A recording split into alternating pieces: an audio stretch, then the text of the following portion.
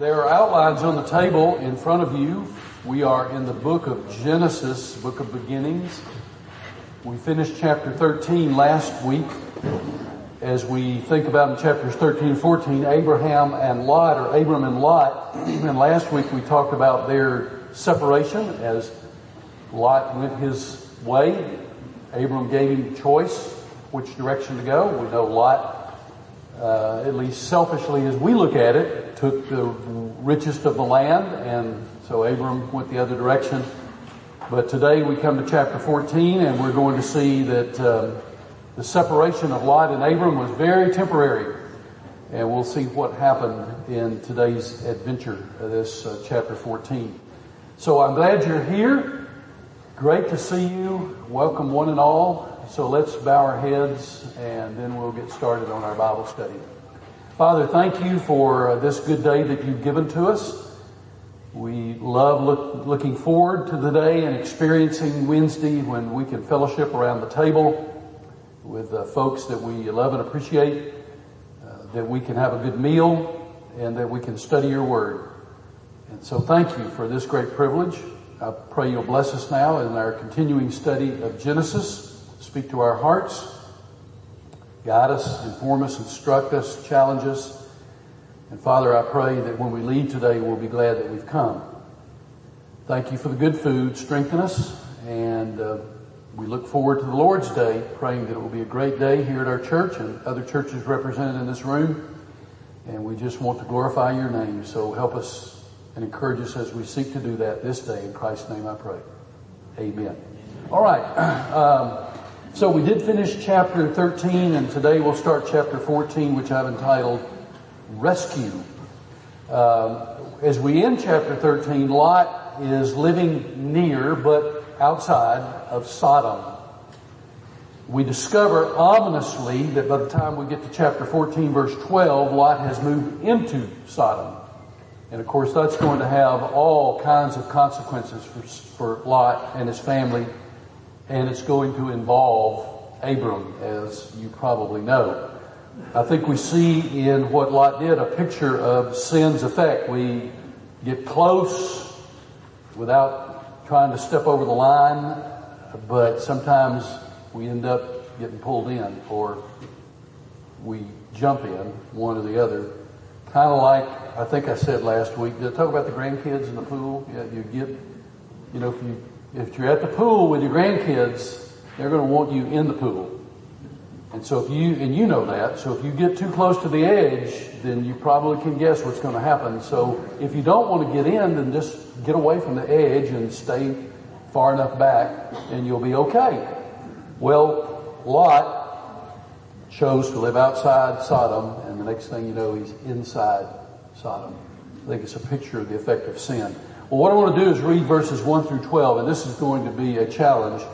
There's lots of unusual names, so bear with me. I assure you they will be far from perfect, but we'll slog through as best we can. So chapter 14, verse 1. At the time when Amraphel was king of Shinar, Arioch, king of Elasar, and Kedorlaomer, king of Elam, and Tidal, king of Goim. Whatever happened to the Smiths and the Joneses? These kings went to war against Bera, king of Sodom, Bersha, king of Gomorrah, Shinab, king of Admah, Shemeber, king of Zeboim, and the king of Bela, that is Zoar. All these latter kings joined forces in the valley of Siddim, that is the Dead Sea Valley. For 12 years they had been subject to Kedorlaomer, but in the 13th year they rebelled. So I guess they put up with it as long as they thought they could put up with it, and they rebelled. In the 14th year, Kedorlaomer and the kings allied with him went out and defeated the Rephaites and the Ashtaroth Karnim, the Zuzites in Ham, the Emites in Shaveh Kiriathim, and the Horites in the hill country of Seir, as far as El Paran from near the desert. Then they turned back and went to En Mishpat, which is Kadesh, and they conquered the whole territory of the Amalekites as well as the Amorites who were living in Hazion Tamar.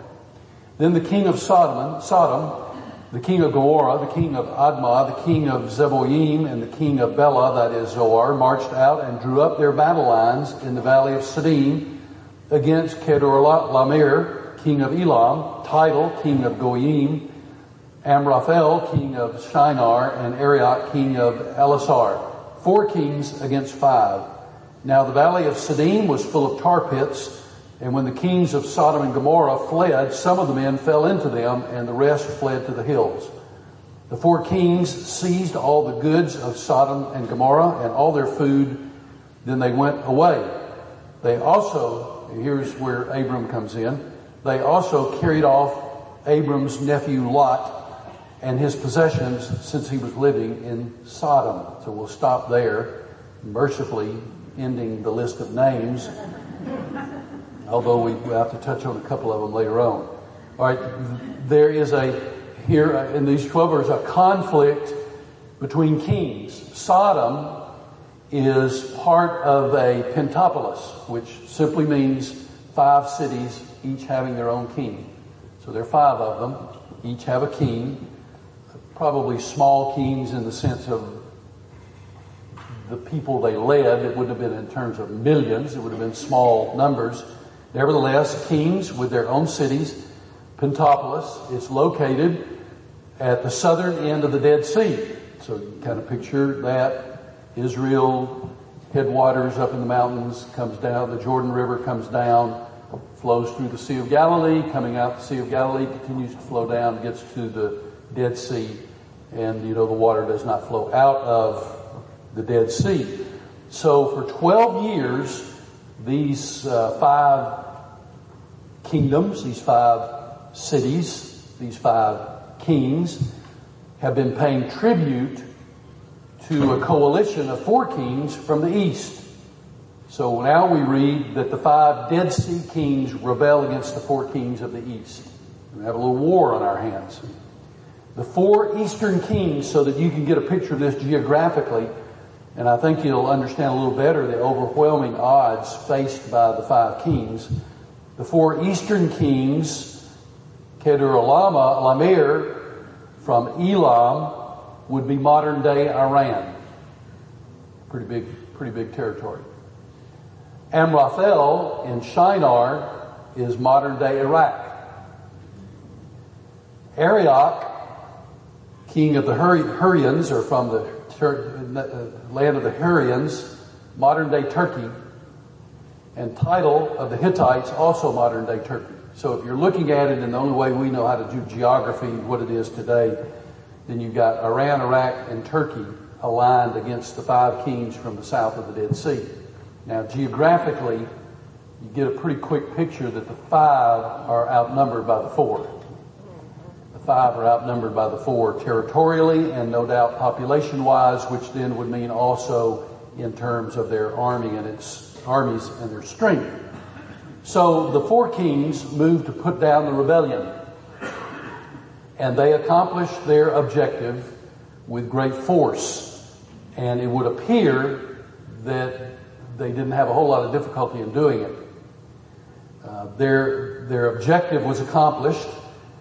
Some of the defeated suffered horrific deaths in tar pits around the Dead Sea. I have a hard time imagining what that would be like. I don't want to know personally, but if you can imagine being swallowed up in a tar pit and fighting for your life, it just would be awful.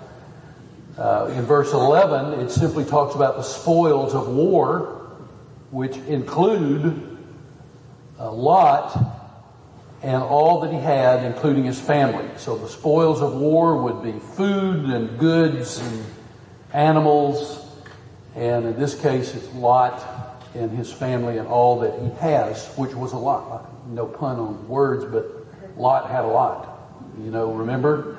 He had so much that he and Abram couldn't coexist together on the same land. So Abram suggested, so that we don't fuss and fight, let's part ways. And so that's what they did.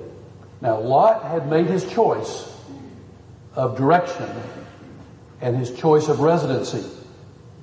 And as we read the book of Genesis, it certainly appears that his motive had been selfish, that he looked, and even though Abram is the patriarch, Abram is the oldest, Abram is his uncle, and by every law of civilization, Abram had the right to say, I'll take this, you take what's left. Rather, he said to Lot, you take what you want and I'll take what's left. And so Lot took the more lush land and claimed that for himself. And now he pays a terrible price for what he's done.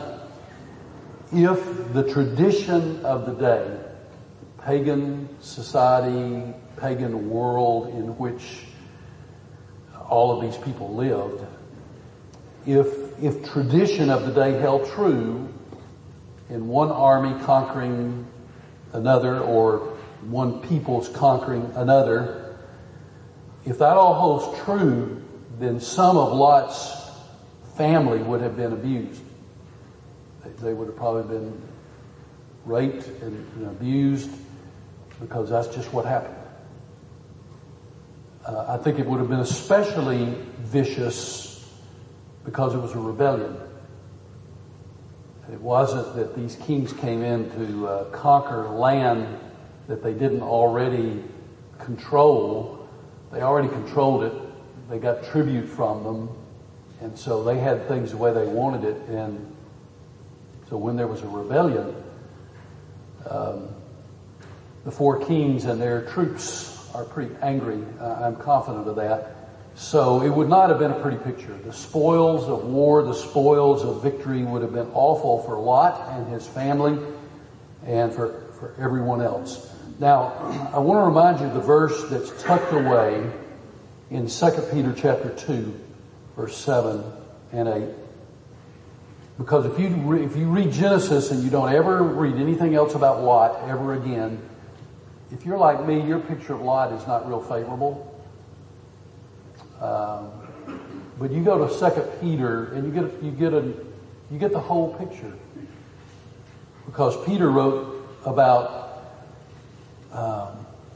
Sodom and Gomorrah, and then he says about Abram rescuing Lot.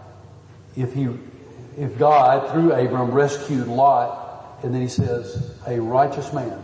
He calls Lot a righteous man who was distressed by the depraved conduct of the lawless. For that righteous man living among them day after day was tormented in his righteous soul by the lawless deeds he saw and heard. Now we can debate about Lot moving into Sodom. I would have said to Lot, had he been my friend, it's not a good idea. It's not a good idea. But he did it. And he was tormented by what he saw. And we're going to see what he saw in just a little while. Not today, but just a little while as we move forward in Genesis. So Lot was distressed by what he saw. And what happened to him in the overthrow of Sodom and Gomorrah and the other cities is horrific indeed. So the Bible doesn't tell us everything we might want to know, but it tells us enough to know that this was a very difficult time for Lot and his family. The fact that they survived at all is the hand of God. Now, we come to verse 13, and I want to read to the end of the chapter, and then we're going to talk about what happened. So we're leaving Lot. We're leaving Lot captured with his family, all his herds, all his wealth, all captured by the four kings. We come to verse 13 and it says, a man who had escaped came and reported this to Abram the Hebrew. You notice that? Abram the what? The Hebrew. Where does that word come from? Do you remember a few weeks ago? Eber. Yeah, Eber. Hebrew, Eber. Now, Abram was living near the great trees of Mamre, the Amorite, a brother of Eshcol and Aner, all of whom were allied with Abram. When Abram heard that his relative had been taken captive, he called out the 318 trained men born in his household and went in pursuit as far as Dan. Now, Dan is far north corner of Israel, current Israel. During the night, Abram divided his men to attack them, and he routed them, pursuing them as far as Hobah, north of Damascus. Now let your geography kick in. Where's Damascus today? Where was it then? Yeah, Syria. That's a pretty good little distance that Abraham was kicking their rear end, so to speak, and chasing them, and he meant business. These guys were ready. And he had a brilliant plan. God was with him. He recovered all the goods and brought back his relative Lot and his possessions together with the women and the other people. After Abram returned from defeating Kedorlaomer and the kings allied with him, the king of Sodom came out to meet him in the valley of Shaveh, that is the king's valley. Then Melchizedek, king of Salem, brought out bread and wine. He was priest of God Most High, and he blessed Abram, saying, "Blessed be Abram by God Most High, creator of heaven and earth, and praise be to God Most High, who delivered your enemies into your hand." Then Abram gave him 1/10 of everything. The king of Sodom said to Abram, "Give me the people and keep the goods for yourself." That's quite a stark contrast to Melchizedek and what he said to Abram. "Give me the people and keep the goods for yourself." But Abram said to the king of Sodom, "With raised hand I have sworn an oath to the Lord, the God Most High, creator of heaven and earth, that I will accept nothing belonging to you, not even a thread or the strap of a sandal, so that you will never be able to say, 'I made Abram rich.' I will accept nothing but what my men have eaten and the share that belongs to the men who went with me to Aner, Eshcol, and Mamre. Let them have their share." So we'll stop there. Abram, if you come back to verse 13, Abram is about 20 miles away from the end of the battle of the 4 kings conquering the 5 kings. He's about 20 miles away, not very far, is he? But in those days, that's a long way. So an escapee stumbles into Abram's camp and tells the story about what had happened, and what had happened particularly to Lot and his family. Now, Abram could have done nothing. He could have said, "Well, my nephew, Lot, made his choice. Now he can live with it." And you know, most people knowing the story to this point would have said, "Yeah, Lot got what he deserved." Instead, Abram springs into action, and he does so immediately. 318 loyal men born in his household, meaning of his servants, and bravely they pursue the armies of the coalition that had been so totally victorious. Abram devises a plan of attack, and the result was that he routed them and chased them far away, as far as Damascus, rescued Lot and his family and his possessions. And I'm certain that Abram loved Lot, but Abram also knew that God had promised the land to him, not some coalition of pagan kings. So as Abram returns to his camp in triumph, 2 kings come out to meet him. The king of Sodom, recently defeated, and the king of Salem, who seemingly appears out of nowhere and whose name is Melchizedek. King of Jerusalem. Salem is Jerusalem, as it will be known. Melchizedek means king of righteousness. Astonishing, because Melchizedek is a Canaanite who is a God worshiper. What happened? Wouldn't you like to know? What an amazing story. He's a Canaanite who worships the one true and living God. In spite of his upbringing, he believes in the one true living God just like Abram did. What did Abram worship? Remember? The moon. He used to be a moon worshiper. He's not only king, but he's priest of the Most High God, Melchizedek. So what did he do? He refreshed Abram, says, with bread and wine, likely indicative of a full-scale banquet. It was probably more than a jug of wine and a loaf of bread. It was probably indicative of something even beyond that. And Melchizedek blessed Abram by the Most High God. So Melchizedek shows up, and he brought his hands filled with gifts and his lips filled with praise. Meanwhile, and not surprisingly, the king of Sodom asked for people. Give me some people. Maybe he needed to repopulate his town. I don't know. Give me some people. Selfish gift for myself, and you keep the stuff, but give me people. And Abram responds to Melchizedek with the tithe, 10%. By the way, when people say the tithe is law, no, it's not. The tithe preceded the law. We don't have any law yet. The law comes when Moses shows up. This predates the law. He gives 10% to the priest. To Sodom, Abram declined to deal. As the rescuer, Abram is entitled to everything. Sodom's king wants people, kind of ungracious and self-serving.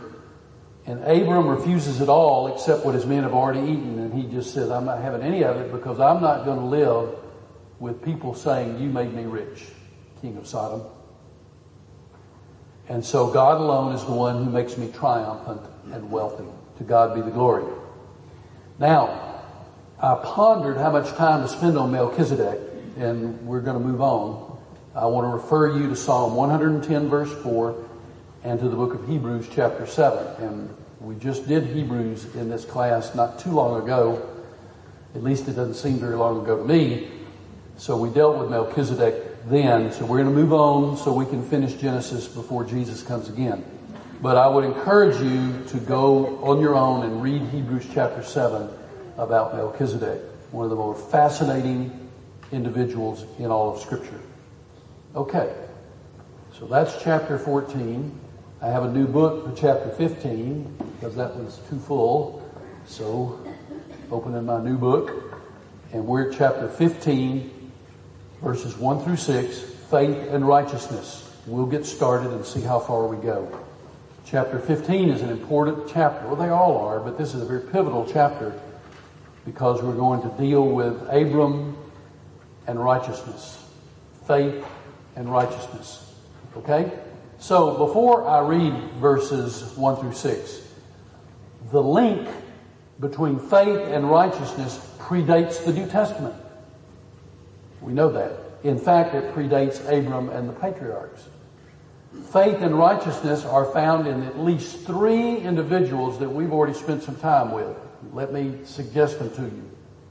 Number 1, Abel. Remember Abel?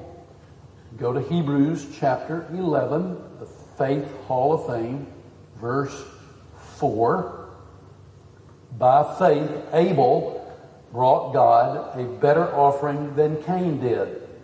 By faith, he was commended as righteous when God spoke well of his offerings. And by faith, Abel still speaks even though he is dead. So, first linkage, faith and righteousness, Abel. Second, Enoch. Enoch, Genesis chapter 5, verse 24. Enoch walked faithfully with God. Then he was no more because God took him away. What a way to go. You know? When it says Enoch walked faithfully with God, that word walk means close communion and intimacy. A righteous life. Live by Enoch. Now, if you've still got your finger in Hebrews chapter 11, here's what the Faith Hall of Fame says about Enoch. By faith, Enoch was taken from this life so that he did not experience death. He could not be found because God had taken him away. For before he was taken, he was commended as one who pleased God.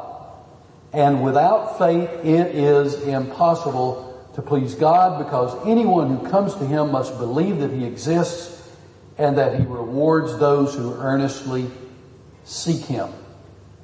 Enoch. There's one more book in the Bible that speaks of Enoch. Who knows what that book is? A biblical book that speaks of Enoch. It's a little bitty short book right near the end of the Bible. Jude. In Jude, verses 14 and 15, Enoch, the seventh from Adam, prophesied about them, about wickedness in the end times. See, the Lord is coming with thousands upon thousands of his holy ones to judge everyone and to convict all of them of all the ungodly acts they've committed in their ungodliness and of all the defiant words ungodly sinners have spoken against him, that is, against God. So Enoch was a preacher for a little over 300 years. So you thought I'd been here a long time. The third character that we've already studied that connects faith and righteousness is, I know you know who it is. Who is it? I heard it. Noah. Yes, Noah. Genesis chapter 6, verse 9.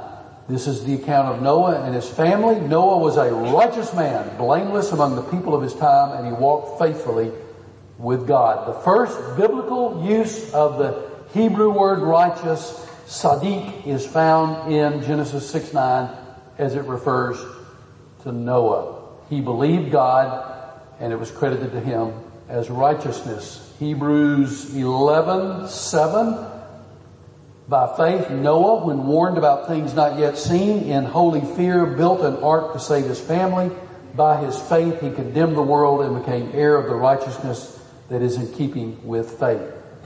Faith and righteousness, the connection already made with Abel, Enoch, and Noah. Now we come to chapter 15, verses 1 through 6. All I'm going to do is read the verses and give you the divisions. We'll come back and do the divisions next week. So, Genesis chapter 15, verse 1. After this, the word of the Lord came to Abram in a vision. Do not be afraid, Abram. I am your shield, your very great reward. So division number 1, God speaks. God speaks. Verses 2 and 3. But Abram said, Sovereign Lord, what can you give me since I remain childless, and the one who will inherit my estate is Eliezer of Damascus? And Abram said, You have given me no children, so a servant in my household will be my heir. Watch out, Abram. You're getting a little bit snippy there. Verses 2 and 3, Abram responds. God speaks, Abram responds. Does God get angry? No. Verses 4 and 5. Then the word of the Lord came to him. This man, Eliezer of Damascus, will not be your heir, but a son who is your own flesh and blood will be your heir. He took him outside and said, Look at the sky and count the stars, if indeed you can count them. Then he said to him, So shall your offering be. So God gives assurance. Abram, division 3, God's assurance. And lastly, verse 6 is Abram's belief. Verse 6. Abram believed the Lord, and he credited it to him as righteousness. Now, if you underline in your Bible, and I know most of you do, verse 6 needs to be one of your underlined verses in the Bible. Verse 6 of chapter 15. Abram believed the Lord, and he credited it to him as righteousness. So next week, we'll look at the 4 divisions of verses 1 through 6, and then we're going to move on through the rest of the chapter. And we'll come to chapter 16 and be introduced to Hagar and Ishmael. Oh my. We're getting into some big stuff here, aren't we? Hagar and Ishmael. All right. Father, thank you. Bless us as we go from this place, that we might honor and glorify you. In Jesus' name, amen. God bless you. Have a great afternoon.